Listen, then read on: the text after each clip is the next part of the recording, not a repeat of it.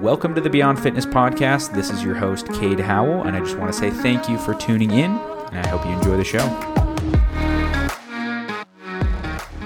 What's going on, guys? I have to tell you, first things first, I'm a little bit sick, so if I'm wheezing and sneezing and blowing my schnoz on this podcast, I apologize. You're going to have to bear with me for this one. We have a good episode, though, regardless of the sickness. Ever since I got Leo into preschool, Leo's my son, ever since I got him into preschool, it's like I'm sick every single month. I think for the last 6 months or so, I've been sick. And so, lesson learned, don't put your kid in preschool. Just let them live at home until they're 40 years old. You'll never get sick. Anyways, today's episode is a good one, all about, what was it about? I just barely recorded it. Oh, the 5 reasons that you don't look like you work out. And everyone goes through this at times. They feel like they don't work out, or they feel like they look like they don't work out. But if you're listening to this, I'm assuming that you're a little bit unsatisfied with how you look, but you feel like you're putting in the work in the gym, and that's what this episode is all about. So I hope you enjoy this episode all about the 5 reasons you might not look like you work out. If you're listening to this, I'm just going to assume that you already work out, because if you don't look like you work out and you don't work out, that kind of makes sense, right? So I'm going to assume you're going to the gym or working out from home, wherever you do that, and you just aren't seeing the results that you would expect. You feel like you're putting in all this work, and you're just like, you still just look like a regular person that doesn't necessarily work out. And this can be a super frustrating thing. I've been there myself at several different points in my life, and I've helped a lot of clients through this. And it can be frustrating because you're doing what you think you should be doing, but you're not seeing anything come out of it.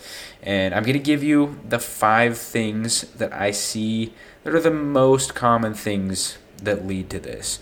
Chances are, you're doing one or more of these 5 things if you're going to the gym consistently and you're just not getting the results that you would expect. So let's just jump right into it. Number 1, you're switching things up too often. You're going to the gym, and this is such a common thing. You go to the gym, and you just kind of do what you're feeling that day. You might have some structure with your training split. You might do, like an upper body, lower body split, or you might do chest and back, and you might have like a structure with your training, but you're still going in and you're doing different exercises. You're not really keeping tabs on what exercises you're doing each week and, your performance with those exercises. You just go in, you have fun, and you do what you want. But there's really nothing wrong with that. The issue is you can't really learn and get the technique down and coordination down on one specific exercise to be able to progress it over time if you're constantly doing new exercises every single week. Sure, it might be more fun, but if you're in there to have fun, yeah, absolutely. Keep doing what you're doing. You're in there to have fun, but if you're in there to get the best results possible, and I'm assuming if you're listening to this, you might be frustrated with those results, it's probably time that you maybe sacrifice some of that fun to have a little bit more structure with what you're doing by keeping things the same from week to week.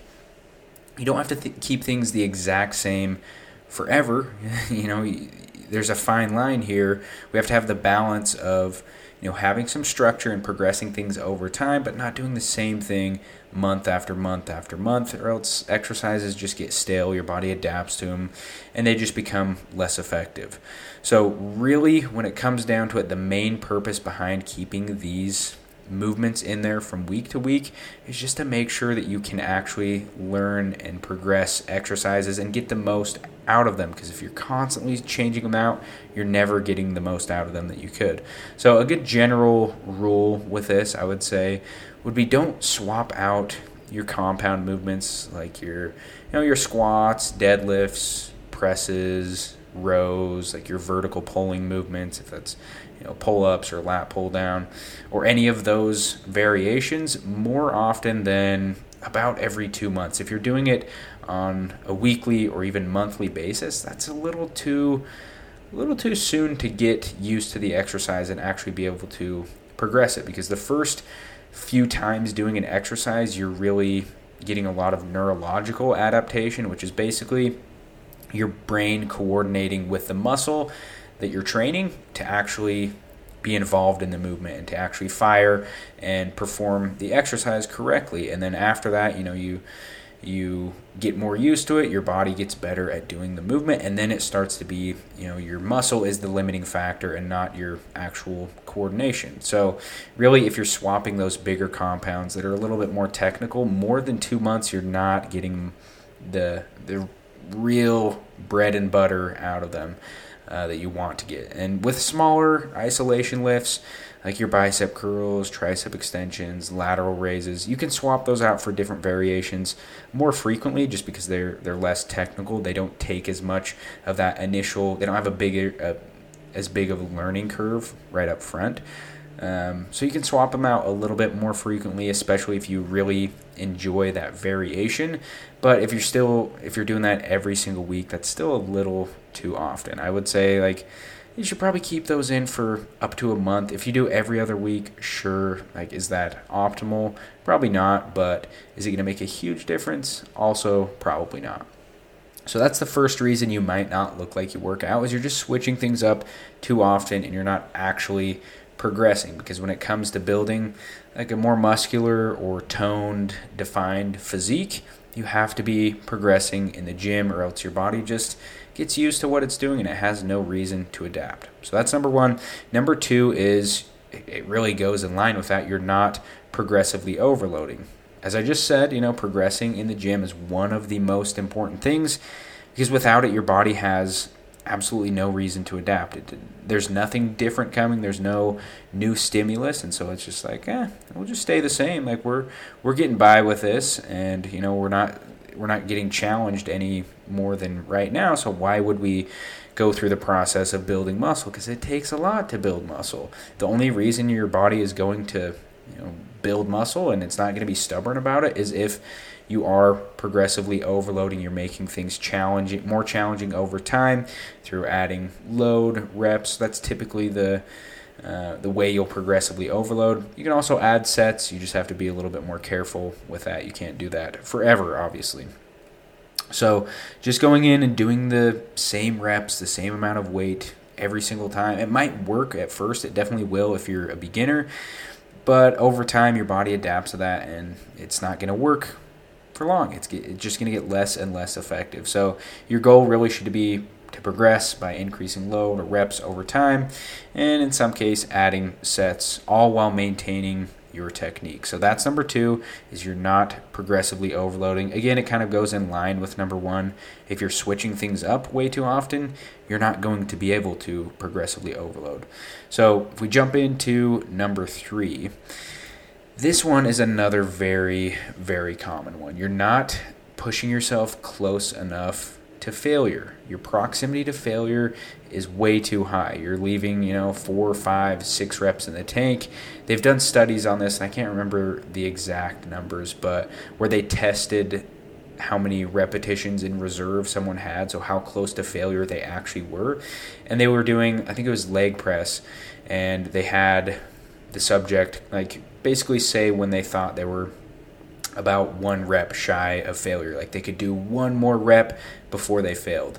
And some of those participants were off by over 5, 6, 7 reps. Again, I can't remember the exact number, but it was a significant amount where if you have somebody yelling at you and screaming at you to do more reps, you're going to be able to get a few more, and you just don't go into that mindset with it in the gym. So it's easy to be that was a pretty hard set, but you actually left 5, 6 reps in the tank. And really, if we're going for hypertrophy, which is muscle growth, which obviously that's the goal when we are trying to build muscle, and even when we're just trying to get toned or defined, a lot of people don't understand you have to build some muscle to be toned or defined, and you're not going to just get jacked overnight. A lot of women worry that they're just going to be huge and bulky and muscular. It doesn't happen like that. The goal is still hypertrophy when you're just trying to get toned or defined. So for hypertrophy, we really want to be no more than, we don't want to be leaving more than about 4 reps in the tank. Anything above that,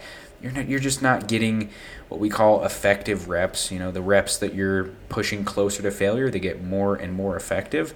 That doesn't mean you should always be training very close to failure. I do think there's some value in pushing yourself to failure. Obviously, you have to be smart about what exercise you do that on. You don't want to go to absolute failure on, say, a bench press or a squat, something that you could get injured on, but like, say, a bicep curl or a tricep push down, something that is, a smaller isolation that the risk isn't very high. I think there's some value in pushing yourself to failure so you know where your actual limits are, and if you've been kind of selling yourself short, because if you're always leaving 4, 5, 6 reps in the tank, you're never really getting those reps that are the most effective, and so you're leaving a lot of progress on the table, because really when it comes down to it, usually it is your mind kind of telling you to stop rather than your body. So you need to test yourself a little bit every once in a while and make sure that you are actually pushing as close to failure as you think. Now, the next one, number 4, this one is these are all, again, very common. Your nutrition just isn't aligned with your goal. You could be working super hard in the gym, but if your nutrition isn't aligned with what you're doing in the gym, you're just going to be spinning your wheels year after year, not ever really seeing progress. And here, the 2 most important things are your calories and your protein. Those are the 2 most important things when it comes to body composition changes. And if you're consistently under-eating protein or overeating or under-eating calories, there's not really a big harm in overeating protein, other than like it just takes away from your carb and fat intake, which you want to make sure you're getting a good amount of fat for your overall health. You're kind of hitting that minimum threshold, which is like roughly 25% of your calories for a lot of people. Carb intake, there's not really necessarily a minimum there, but you want to have your carbs as high as you can while still hitting your minimum fat goal and minimum protein goal, because carbs are going to be what helps your training performance the most. So if you're always under eating calories or overeating calories or under-eating protein, you're never going to see the results that you would expect, even if you're putting in a lot of work in the gym. You have to make sure that, if your goal is fat loss at this time, you're eating fewer calories than your body burns, and you're consuming enough protein so you're actually retaining the muscle that you've built, possibly building muscle if you're a little bit newer and you're experiencing some body recomposition. Or if your goal is building muscle, if you're always eating right at your maintenance intake or even a calorie deficit, you're not going to see much muscle gain, any muscle gain. I mean, you could recomp a little bit, but you're really not going to see much progress that way. So you want to make sure that, number 1, your calories line up with your goal. Number 2, your protein lines up with your goal. So a good rule of thumb with protein is 0.8 to 1.2 grams of protein per pound of body weight. And this does come down to how lean you are. If you're very overweight, eating 0.8, say you're 350 pounds, eating 0.8 grams of protein, that's going to be a lot of protein, more than what you need. So I do like going off of lean body mass a little bit more, but that's a little harder to figure out. You can do kind of they have calculators online that give you a general idea, and then they're sticking right around 1 gram per pound of lean body mass is a good place to be. And then obviously, with calories, you need to make sure that they line up with your goal. If you're, in a fat loss phase, you need to be in a calorie deficit. If you're in a building phase, you need to be in a calorie surplus. If you're just trying to maintain, you want to be right around your maintenance intake. So now to the last one here, number 5. You just haven't been consistent for long enough. You haven't been doing this for long enough. That's the biggest thing you cannot get around, is time. It takes time. It really does. And you're not, you'll see a lot of things about like, do this to get shredded in 30 days or whatever it is. There's no shortcuts in fitness. I know we all wish there was. We wish we could take supplements and do these, special diets that will just lead to very, very quick progress. But really, there is no shortcut for time. You're not going to make a crazy transformation in the first few weeks of working out, or even the first few months. Like it takes time, and I'll be the one to tell you that it's going to take longer than you'd like it to. I know you don't want to hear that, but it is going to take longer than you'd like it to. Like at least, at bare minimum, 6 months to make like a very significant change for most people. Like that's, and even then, if you can make a significant change in 6 months, that is killer progress. We're not talking about the next 30 or 60 days. This takes some time, and there's no way around that. So that is everything I have for you guys for this episode. I hope you enjoyed this one, and I hope you can take these tips away from this, and you can go and you can live your life now officially looking like you work out. Again, it'll be some time until then, a little bit down the road, but hopefully you will be confident looking like you do work out. Anyways, guys, I hope you enjoyed the episode, and I'll talk to you next week. Thank you again for tuning in and listening. I really hope you guys enjoyed that episode. And if you did, take a screenshot, share it on your Instagram story, and tag me at Howell_fit, and leave the podcast a rating and review on Apple Podcasts. If you have any questions about coaching or need advice on anything training or nutrition related, shoot me an email at the email linked in the description, and I will talk to you guys soon.